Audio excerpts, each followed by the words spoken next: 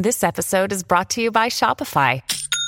Forget the frustration of picking commerce platforms when you switch your business to Shopify, the global commerce platform that supercharges your selling wherever you sell. With Shopify, you'll harness the same intuitive features, trusted apps, and powerful analytics used by the world's leading brands. Sign up today for your $1 per month trial period at shopify.com/tech, all lowercase. That's shopify.com/tech.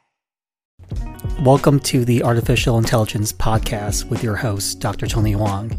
I talk anything and everything that has to do with AI, ML, and data science.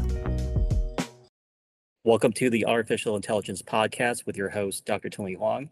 Today, I'm with Joe Brew, who's an epidemiologist and a data scientist who turned entrepreneur. Joe, can you do a quick introduction about yourself? Yeah, sure thing. Great to be here, Tony. My name's Joe Brew. I'm the CEO and one of the founders of Hyfe.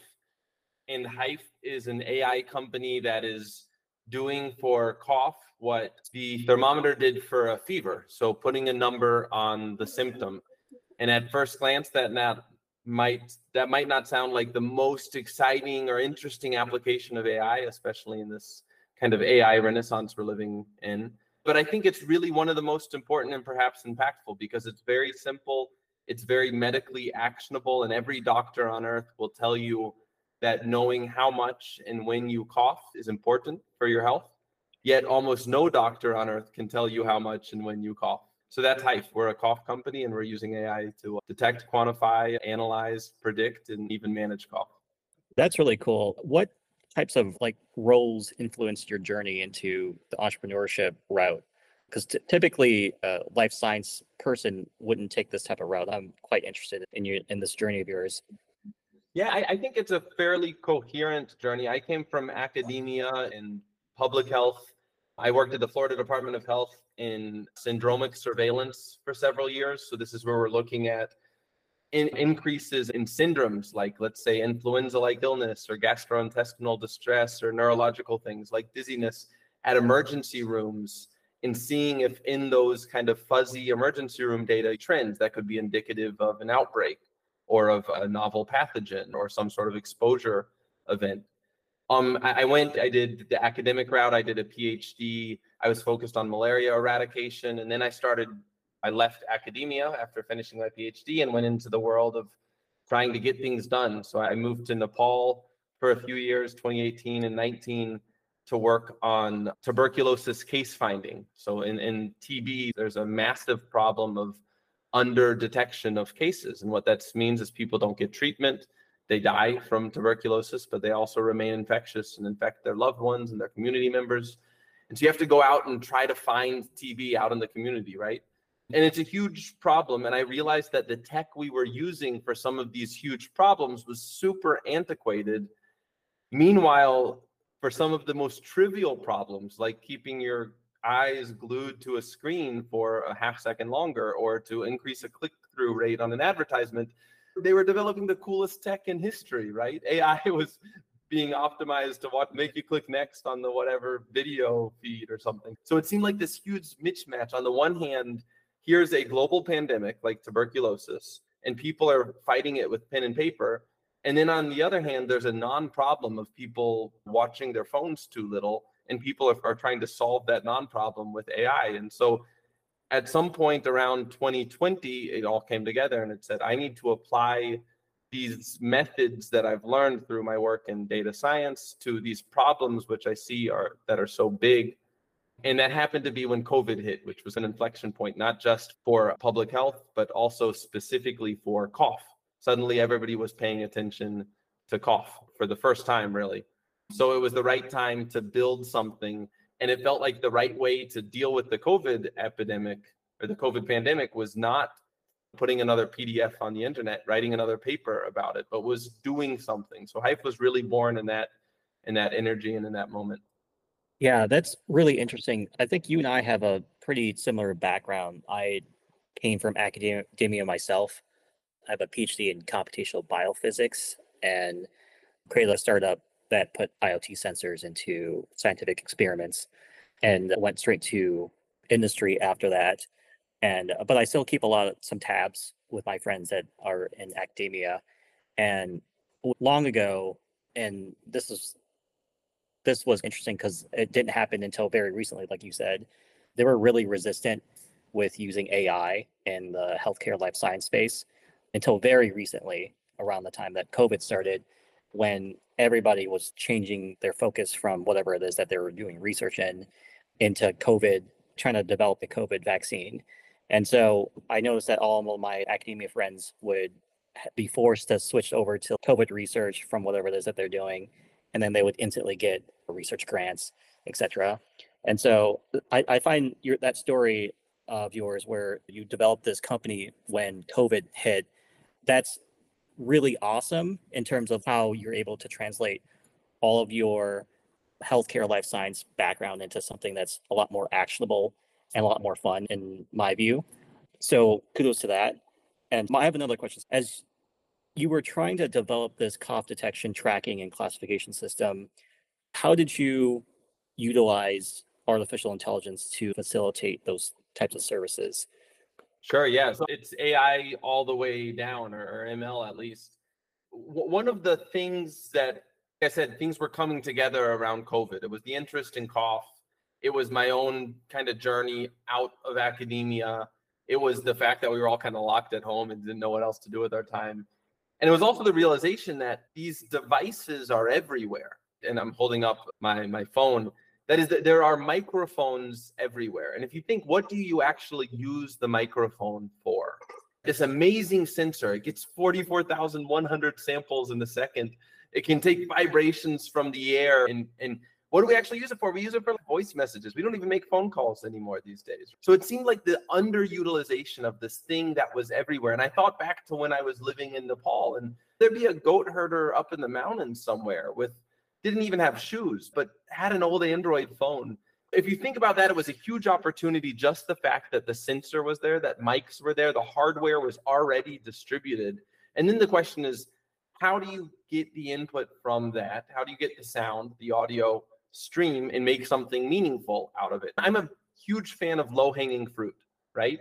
And at the beginning of the COVID-19 pandemic, a lot of people reached up to the top of the tree to pick the high-hanging fruit. They said, I'm going to take the sound of a cough from somebody with COVID. I'm going to take the sound of a cough from somebody without COVID, and I'm going to train a classifier to differentiate between those two things so that we can diagnose COVID based on the sound of cough. There's some biological plausibility to this, but it's a very hard problem to chew off.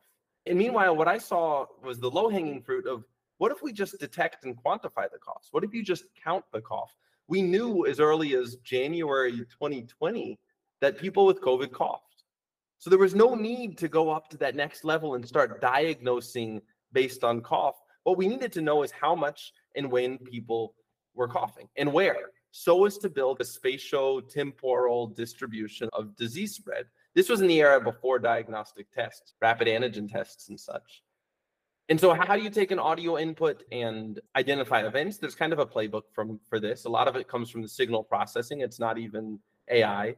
But in order to distinguish between explosive pop-like sounds, which were cough and not cough, we chose to use neural networks, as everybody's using these days. We used CNNs, convolutional neural networks. We would convert the sound signal into a MEL spectrogram where you get the time and frequency domain. And so it's a picture of a snippet of sound. And then with that snippet, with that picture, you teach a model to distinguish between cough and not cough, the same way you would distinguish between male and female or red and blue. And with enough examples, the models learn really well. Those AUCs of 0.99999, they can distinguish between a cough and a non-cough because, like I said, it's low-hanging fruit. It's not rocket science. It's easy enough for the human ear. Therefore, a classifier can learn it as well. So the Hyfe technology is a combination of signal processing, which reduces that input to very short explosive snippets, and then a neural net classifier, which is able to classify each of those snippets into cough versus not cough. And then what we spend a lot of the last year or so doing is not working on our accuracy, which we think we've maxed out, but rather working on how light and portable that model is so that it can run on the edge, so that you don't have to send your audio to servers, for example, and so that it can be embedded into edge devices like wearables and watches and stuff. Yeah, so how far are you along with developing like a lightweight neural network system that can go on, say, like a phone or something a lot tinier than a No, phone? we're there. In fact, Yeah, you're there. yeah, Oh, I cool. mean, I'm glad to say it because it's relatively recent. Just this year, we were able to finally get accuracy high enough. We consider high enough to be a sensitivity of greater than 80% in real world conditions and less than one false positive per hour. And we finally reached that point on embedded the Hyfe SDK, which can be integrated into a phone is easy. You actually have a fairly big CPU on a phone, but even devices as small as the watch on your wrist, and it can run in real time, and it can run, and this is really important nowadays, it can run without sending audio anywhere else. So if you're concerned about privacy, or if it's just a use case that can't send things over the internet, you can still count cough. And that's really important for our kind of global health ambitions, to make sure that cough tracking doesn't just benefit those in the developed world, but also in developing countries. So what kind of phones does it work on? Like Android, iPhone, and additionally, does it only work on the newer phones that have more powerful processors, or are you thinking this can work on the much older, say, old Android hand-me-down phones? Yeah, the short answer is it works on just about every smartphone. We made a design choice very early on in 2020 to design for everything. And this had a lot of implications, and it meant a lot of work, because had we taken the easy route, which a lot of AI companies do, we would have just picked one device. We probably would have picked the iPhone, right? A good microphone, really stable ecosystem. You don't have to play a lot of whack-a-mole with firmware. But instead, we went everywhere. And the reason why is because we thought there's a lot of value in cough tracking at a population level. So to get the coughs from imagine if you could have been tracking cough rates over time and space in Wuhan, China in late 2019. You would have seen the wave of the pandemic picking up far before emergency rooms and hospitals started to report on it. And so we wanted to make sure that it could go everywhere. And importantly, when you play on all sorts of different devices, it forces you to adapt to different inputs. The sound signal from an iPhone is not the same as a 5-year-old Android device. So in that sense, our models are more generalizable because they've been trained on such a great diversity of data. And with clever techniques and clever signal processing techniques, you can get neural nets to be fairly small. And the big limiter on running on the edge is not so much the size of the model, but rather how often you invoke that model.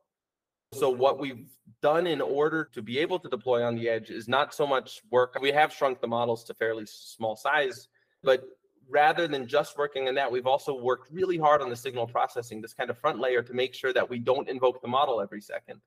We only call it when there's an explosive sound that has the potential to be a cough, which is fairly rare. And we don't actually need ML to weed out 99% of sounds to say that's definitely not a cough, just based on the spectral components. So your system does continuous monitoring still, right? Even though it's not invoking the model every single time?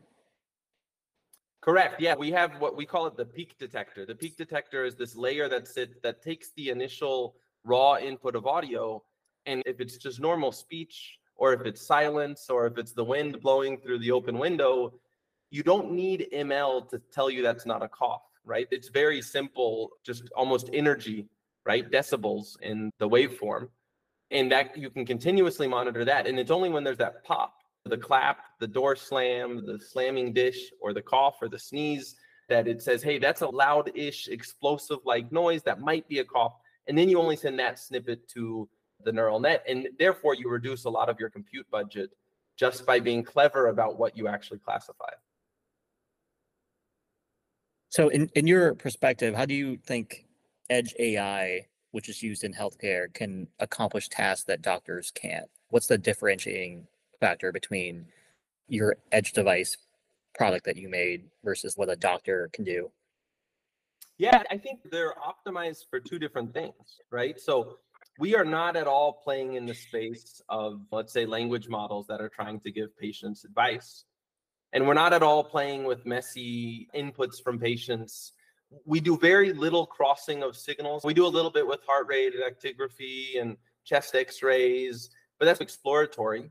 But we do one thing that a doctor will never do, which is we go home with the patient and we go in the bathroom with the patient, in the bedroom with the patient, and in the shower with the patient. And we go to sleep with the patient and we go to work with the patient the next day. And I think this is the kind of paradigm shift with longitudinal monitoring. People already take a microphone with them everywhere they go.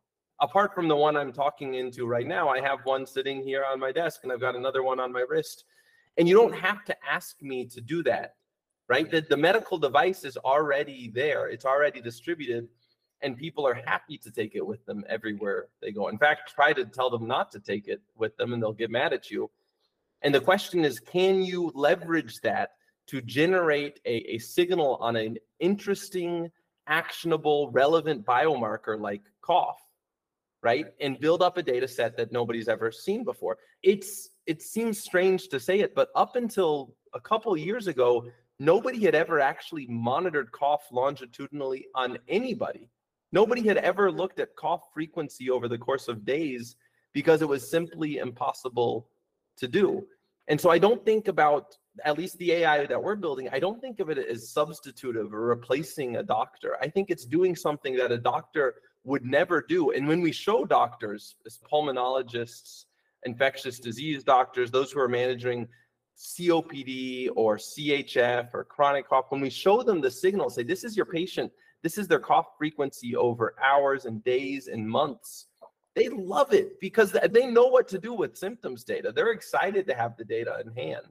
But you need AI in order to generate that data in the first place, in order to get those accurate cough counts in the first place.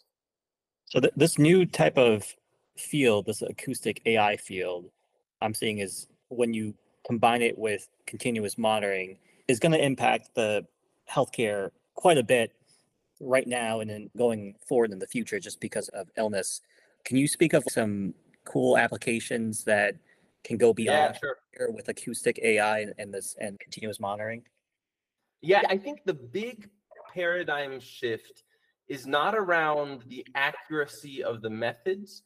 It's around the fact that the methods can be deployed prior to the patient knowing that they need that method. And I'll say that in a more clear way. Think of an antigen test, right? 90% sensitive, 95% specific. The big shortcoming of the antigen test is not that it's not accurate enough.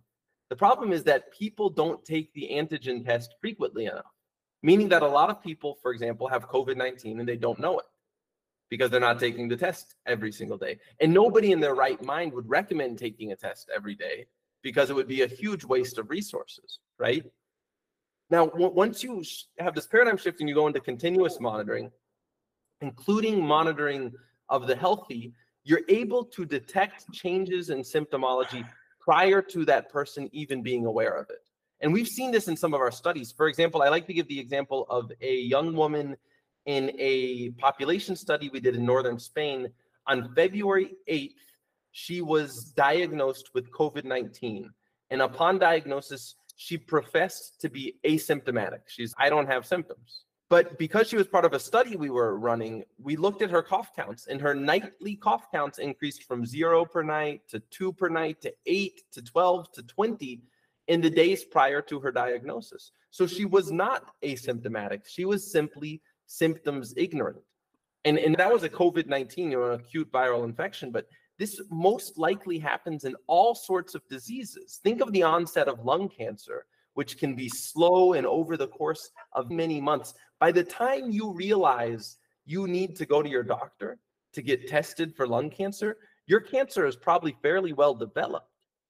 But if you were continuously monitoring, you might be able to notice, or the AI itself could notice, a characteristic shift in symptoms prior to you being aware because, hey, we're busy, we're thinking about other things. And that could drive people to right-timed, appropriate diagnostic tests earlier, and therefore getting people treatment earlier and save lives. So the specific use cases where I'm really excited about are, for example, asthma. It's known that asthma attack onset correlates with cough. And so somebody's coughing and you're able to monitor that, and maybe you're able to intervene a little bit earlier. COPD exacerbations, hugely costly. People end up in the emergency room unnecessarily. Guess what? COPD patients cough increasingly before exacerbations. Congestive heart failure, decompensation. The classic way to monitor this is through your body weight. You stand on a scale to see if you're retaining water. But it turns out when you're retaining water, you also retain water in the lungs, and that causes cough. And unlike having to stand on a scale, which involves the patient having to do something, cough monitoring can be totally passive. The patient can forget to monitor that day, and still the system can detect the uptick in coughs. And then there's even like inpatient monitoring. There was one study where doctors looked at cough frequencies among those with COVID-19. This is a published paper, and they found that prior to a negative event, so prior to intubation or death, patients' cough frequency dropped, meaning that cough signal, the amount of they were coughing, was a leading indicator of this negative event. And imagine that this is a somewhat preliminary finding, but imagine a future wherein you're tracking this in the hospital, and as you see a patient's cough frequency drop, you say, hey, something's going wrong, their system is failing, let's pump them up with some oxygen and maybe some steroids. Who knows, maybe that's the future we're headed towards. But I think all of it comes from this paradigm shift of no longer taking spot samples, but instead monitoring continuously. And this is already happening in glucose, it's happening in heart rate, it's happening in wellness space, like with step counting. And I think the next space it's happening in is cough. So there seems to be an information gap when it comes to understanding one of the most common medical symptoms, which is like chronic cough. How do you think like AI is going to help bridge this gap? Yeah, chronic cough is the condition wherein you don't have an underlying condition necessarily causing the cough. The cough itself is the disease, right? And there are many people, as many as 10% of American adults have chronic cough, and it's really debilitating. I've heard stories of people who can't go to their kids' piano recital, they can't go to a restaurant, they cough so much that they vomit. Urinary incontinence is a big issue, especially among females with chronic cough. So it's a debilitating issue, and part of it is a vicious cycle wherein you cough because you have a hypersensitivity. The cough irritates your throat. The irritation causes you to be more sensitive to cough, and you just cough and cough. It's hard to break that cycle. But Hyfe, our approach is to pair kind of battle-tested therapeutic techniques, these reminders and these methods you can do to reduce the urge to cough, but we time them so that you're hit with them as soon as your cough frequency is going up, right? Right timing and right dosing the quote-unquote medicine, in this case it's a therapeutic technique, so as to reduce that chronic cough and break that vicious cycle. Now, another like area where I think you're talking about optimizing the detection period for it, so you don't get it at the very end and you don't get it before, you just get it when it's about to peak. Yeah, so when you're having a cough bout, which is precisely when you need to resist the urge to cough, if you have refractory chronic cough, that's when you would get, say, like a notification from your phone saying, hey, try these 3 things which can help you reduce your urge to cough. Have a sip of water, bite your tongue with your mouth closed and swallow, or these very simple methods that just make people aware of that cough and they can reduce it. But another area where AI offers a lot of promise for those with chronic cough is just the identification of the condition in the first place. Lots of people have chronic cough and have no idea because the definition of chronic cough is based on a symptom which nobody has been able to measure. So it's like saying high fever, but if you measure just by putting your hand on the forehead, you're not going to know who has high fever and who doesn't. So there's a ton of people who could benefit from chronic cough therapy, antitussive therapy, both pharmaceutical and cognitive, if they were aware that they had the condition in the first place, but they might not be aware. And one simple, very straightforward application of cough counting technology is the ability to segment into buckets, those with low cough, those with medium cough, those with high cough. Cool. So I heard you say your approach for the chronic cough detection, the classification. What about the chronic cough tracking? I didn't hear how you're able to track the chronic cough.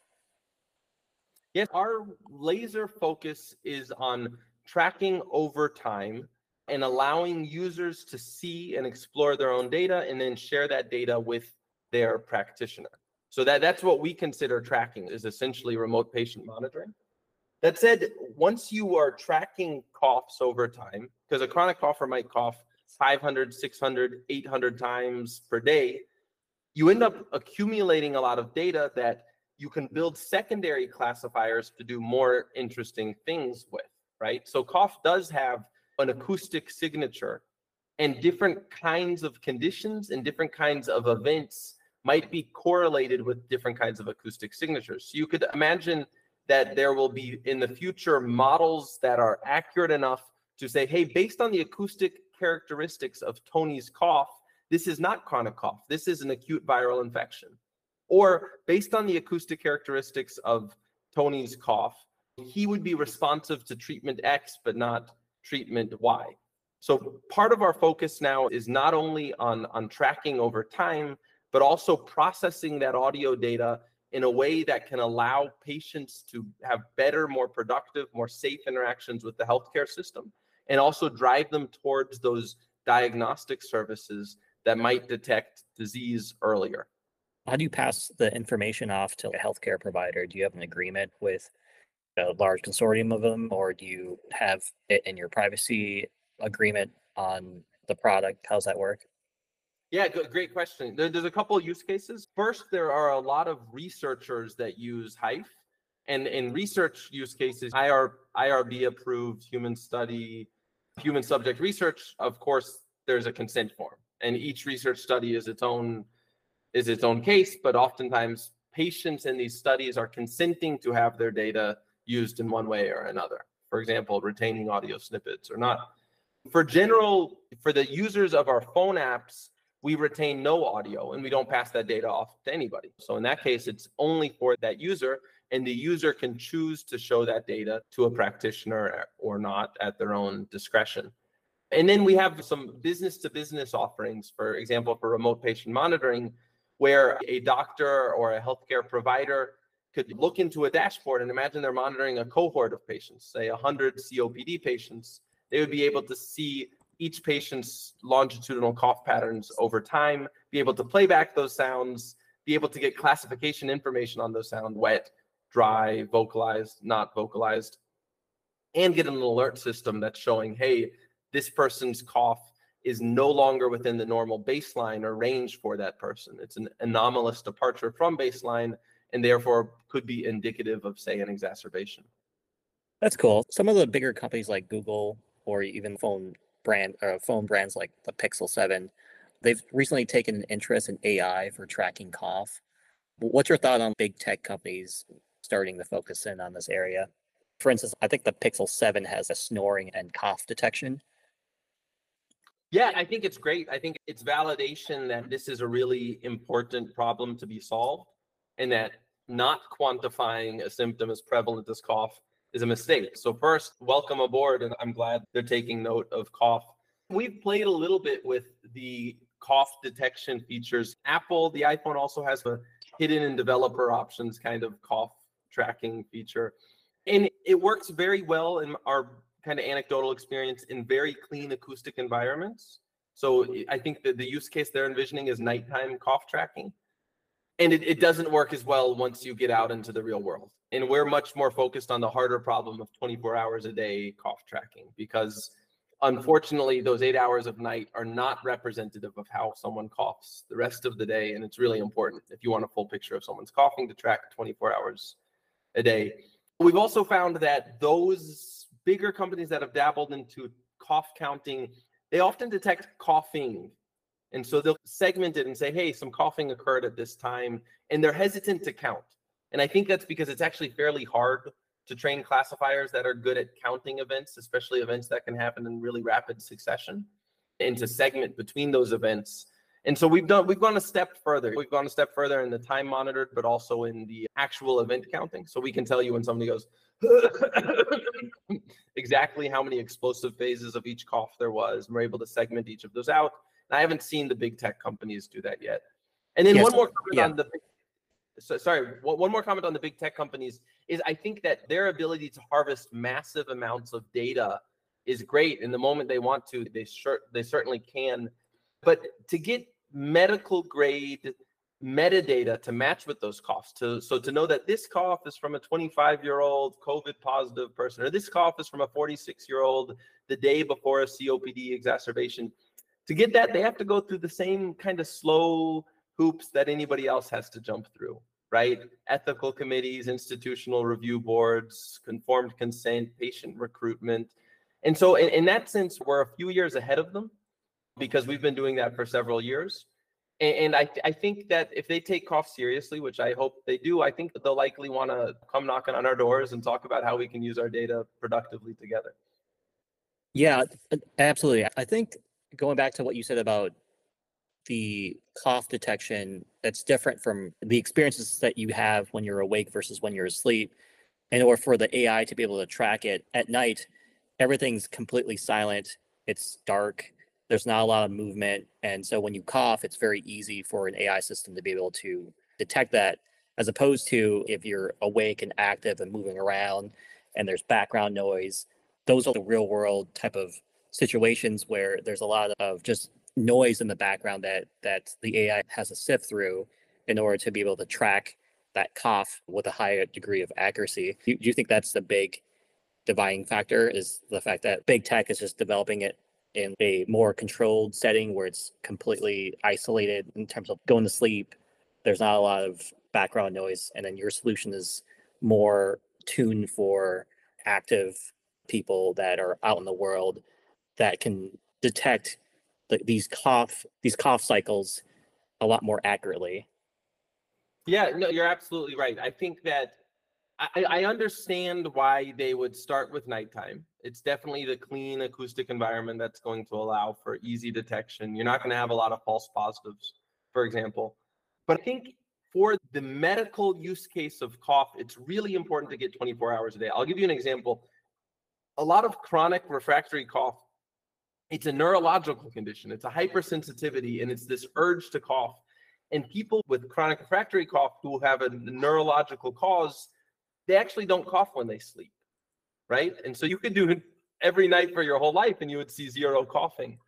Meanwhile, there are other people who might, for example, if their cough is caused by GERD or acid reflux, perhaps when they lay down, they get more irritation in their throat, which causes more cough. So they might have an unrepresentative sample of their cough frequency based on only doing horizontal tracking, right? Other people have triggers. Cold air is a well-known trigger for some folks. Rapid respiration is another trigger for folks. There's allergies. And when you just do night, you've taken away a lot of these triggers. So you're getting really a partial and non-representative sample of what a person's true cough behavior is. And so you have to go in the real world if you really want to collect high quality cough data. Think of it as like your heart rate, right? You can measure heart rate at night and it gives you some signal. In fact, your resting heart rate's an important indicator of health and wellness.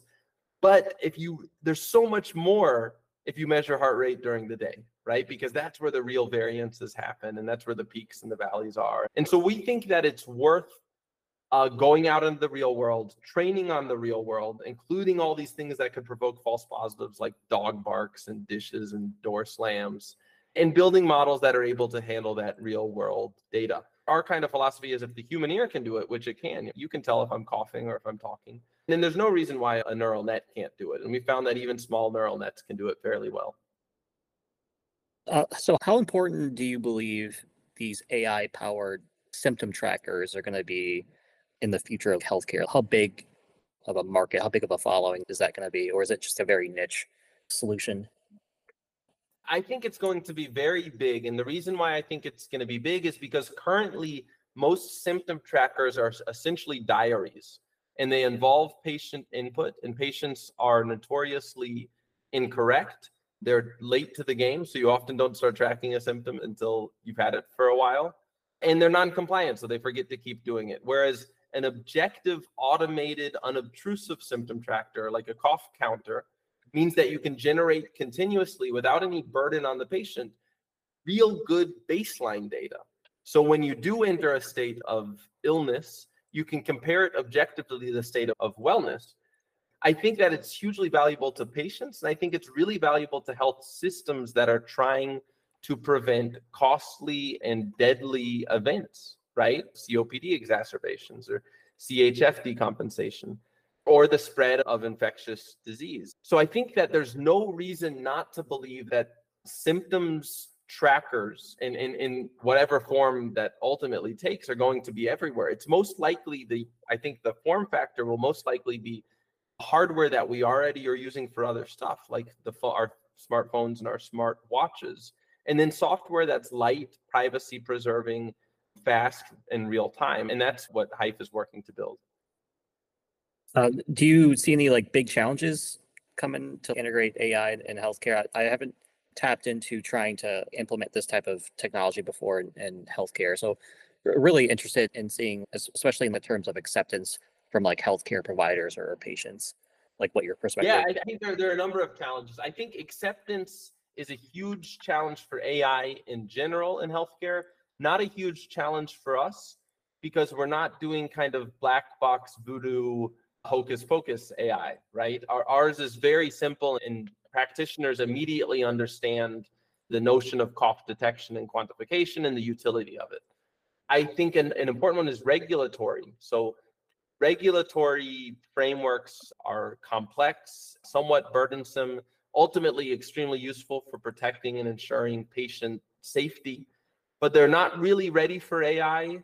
And I think regulatory bodies are sprinting to catch up, trying to figure out how they're going to adapt to new quote unquote medical devices that are not simple ins and outs, right? That are moving, improving, complex, indecipherable models.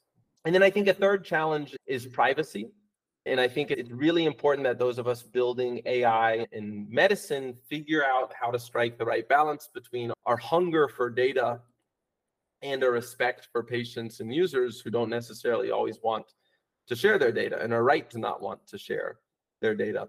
We feel that we've struck that balance. So we build products and ship products that essentially don't allow us to see any of the data that's being generated. But at the same time, we're able to continue to harvest and use data and train based on data through our research trials and through consenting volunteer users who say, yeah, please use my data to make your models better. So we like the opt-in model for share my data rather than the opt-out model. And I think AI companies in healthcare would do well to do the same if they want to keep people on their side. Cool. Do you want to share some really awesome milestones Hyfe AI has achieved so far? And any cool upcoming developments you're excited about? Yeah, I think the most important milestone we've achieved recently is getting our cough detection system fully on device. And so if you're outside of the United States, that's Cough Pro. In the US, it's Cough Tracker, and you can run that. It's on your device, and it's really fun. What I'm really excited about right now is integrating into other devices, right? And I say that because getting on device means that now we can run everywhere. And I think ultimately cough tracking is not going to scale because people are going to go out and buy separate cough counting devices, but rather that cough tracking will be in the hardware that they already own and already take with them. So I'm excited about cough tracking, particularly of the ill, but also of the well, because all of us, no matter how well we are, get ill at times. And oftentimes that illness is respiratory in nature. And I think the sooner we get more people cough tracking, the better baselines we'll have, both at a population level as well as for individual patients, which will help inform care and management of disease when we do get ill. Cool. And last question, what advices would you give to someone interested in combining AI with healthcare? For instance, example would be a practitioner that's in the healthcare life science space that has a huge interest in AI and wants to bring that in to their team. You got any cool tips, tricks that you learned along the way? Yeah, I would say start with the problems that patients are having or that practitioners are having, and don't start with, hey, here's a problem I can solve because it fits AI very well, right? I think there's been so many cases. Just go through any preprint server or any publication and you'll see out there how many different AI models have been developed to solve so many problems, yet none of those models trickle down to the real world. They're just PDFs on the internet, because ultimately, if it's not useful and actionable and usable for a patient or their practitioner, it's not going to make an impact. So if you're in it for more than just the kind of academic game and you really do want to make an impact on people's lives, start with solving a problem that patients would admit is a problem or that practitioners would say is a problem, and don't just start with the hardest problem for the virtue of quote unquote solving the hard problem. Joe, if I needed to get in touch with you, what's the easiest way? You can find me at joe@hyfe.ai. I'm on Twitter at Joe the Brew. Hyfe.ai is also the company website. And if you wanted to get phone apps, you could just look up Cough Tracker or Cough Pro in Google Play or the Apple App Store. Awesome. Thanks, Joe, for hopping on the show. I learned a lot about cough detection, and it's always nice to talk to somebody that came from the healthcare life science space. It's been a while. It was great, Tony. It was a really fun interview. It's fun talking with you. Awesome. Thanks for listening in, and we'll see you next time. Thanks for listening to the podcast. You can contact me at tonyphoang.com for more information on AI, ML, and data science.